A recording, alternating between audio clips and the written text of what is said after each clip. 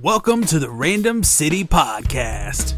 Chester Pepperpot! He was a pro! He never made it this far. A competitor. He was very good. Are you telling me that you built a time machine out of a DeLorean? Back off, man. I'm a scientist.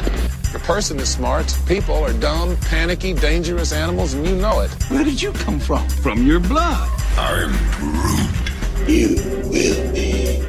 When Godzilla's coming, y'all be tripping. Just listen to the old Pork Chop Express speak his advice on a dark and stormy night. You underestimate my power! He's gonna be the third scariest thing on that train. These guys come from legend. They're basically gods. There's only one god, man. And I'm pretty sure he doesn't dress like that. Thank you for listening to the Random City Podcast. Welcome back to a new episode. I'm Jimmy Torsia, as always, and I'm here once again to talk about random things. And one of the things I want to mention to begin the show today is I was checking some statistics. I don't really look at statistics for the podcast stuff. For YouTube, I actually do. I post my podcast here sometimes on YouTube, sometimes I don't. It varies. But I was checking some podcast statistics, and I've had this show and other shows over the years. I still have the Jimmy and Georgia radio feed that kind of collects everything, which for a while now has only been the Random City Podcast. But you can still find the Muppets Podcast, Supernatural Cast, What is the Event Podcast, Falling Skies Cast, several different ones that I did over the years. Totaling all those together, my podcasts have had over 290,000 downloads, and I'm pretty shocked by that. I knew some of them had some decent numbers back in the day when those shows were new, but wow, I'm shocked that it's over 250,000 downloads. It's nearly 300,000, and even now, the Random City Podcast and Jimmy and Georgia Radio have over 500 subs to each of those, which honestly, I was not aware that I had that many subscribers to either of those. I know the podcast has been proliferated out to all the different platforms.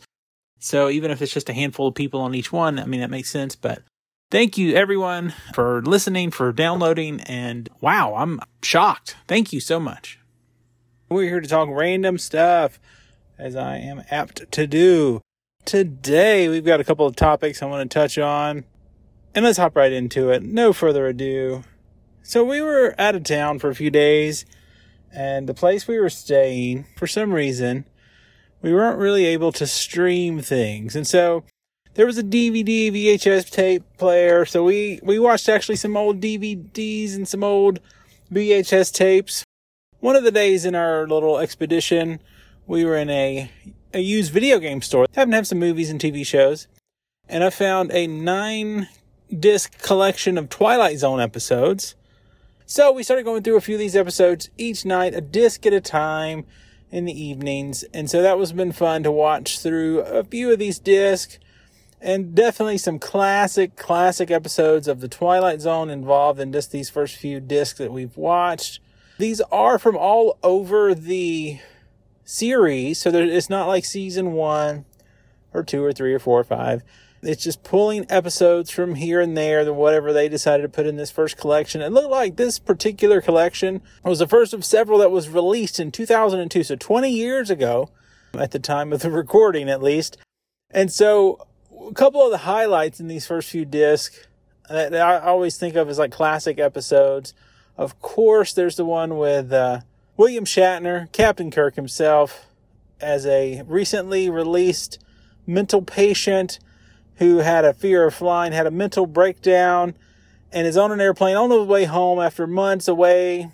And of course, there is a gremlin on the wing of the airplane. No one sees it. No one believes him. He almost dies. He's shooting at the thing. Looks like he kills it, I guess. They carry him off the plane. They're going to take him to the sanitarium or whatever. And then we pan over and we see that the plane's wing was really destroyed. There really was a gremlin on the plane. Twist ending. Another one of those old classics was there's a lady who was getting attacked by these little robot-looking guys who flew to her house on a tiny little UFO, a little flying saucer. And then throughout the episode, it's just this one lady who doesn't say a word. She just kind of yells and screams and runs around. And these little robots kind of just follow her around and attack her. At one point, they get a knife. They have some kind of old ray guns. And at the very end, she's killed the tiny little robots. And we see on the UFO that these were indeed humans from the planet Earth from the U.S. Air Force. This was before NASA, back in the 50s. Classic episode. The second volume has a couple really great episodes. Actually, 3. The Monsters Are Due on Maple Street and The Odyssey of Flight 30. The Monsters on Maple Street is like great. Like, I'm like, dude, this is like what the media tries to do to everybody. Okay, you should hate each other. You should distrust everyone. I'm like, whoa. And then I've seen these before, but the Flight 33 one's great, where they're going from like Europe to New York, and they somehow time travel, and then they go back to see dinosaurs. They somehow time travel again, and they come back, but it's not the 50s, it's the 30s, and they go off one more time trying to get back to the 50s, and the thing ends. Great episode.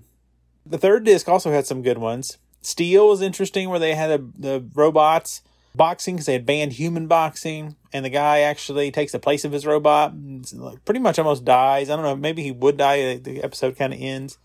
Walking Distance is an interesting one, where a guy time travels again, another time travel episode. Guy time travels back to his childhood and realizes he can't stay there. He has to go back to where he's from. Kick the Can is cool because these old people in like a nursing home. Basically, this one guy has the idea, hey, if we play Kick the Can, we'll be young again. And they actually turn it back into kids. Cool episode. I think they redid that one maybe in the 80s. And there was also, I feel like, an episode of Amazing Story similar to that one. So it's so good so far. But I've still got 6 more discs to go through. And maybe I'll do some more Twilight Zone talk in another episode, talking about a few different things. One of the things I want to mention is a couple of the movies I've seen in the recent weeks. First of all, I guess we'll touch on Uncharted. I finally got around to watching that one and purchased the DVD Blu-ray combo digital pack from Best Buy. And it was pretty good. Like, I played some Uncharted games. I have a PS4. I have the Uncharted collection or whatever. It's like the first 3 games. And yeah, Tom Holland's a lot younger than the character looks in that game. And the end of the movie was kind of silly. But apart from that, I liked it pretty well. I don't know. Honestly, I haven't really looked into the numbers. I don't know how successful it was. But I'd watch another one if they made another one. Well, I mean, I guess, wait and see how that goes. Yeah, Tom Holland's likable. Mark Wahlberg wasn't super likable. His character, at least. I don't know. I felt like by the end of the movie, Sully and Nathan were more of a friend. So, I don't know. Maybe he would be more reliable. It was, kind of a Tomb Raider. It was like National Treasure Light. It was okay. It was definitely no Indiana Jones or The Mummy. But it was pretty good.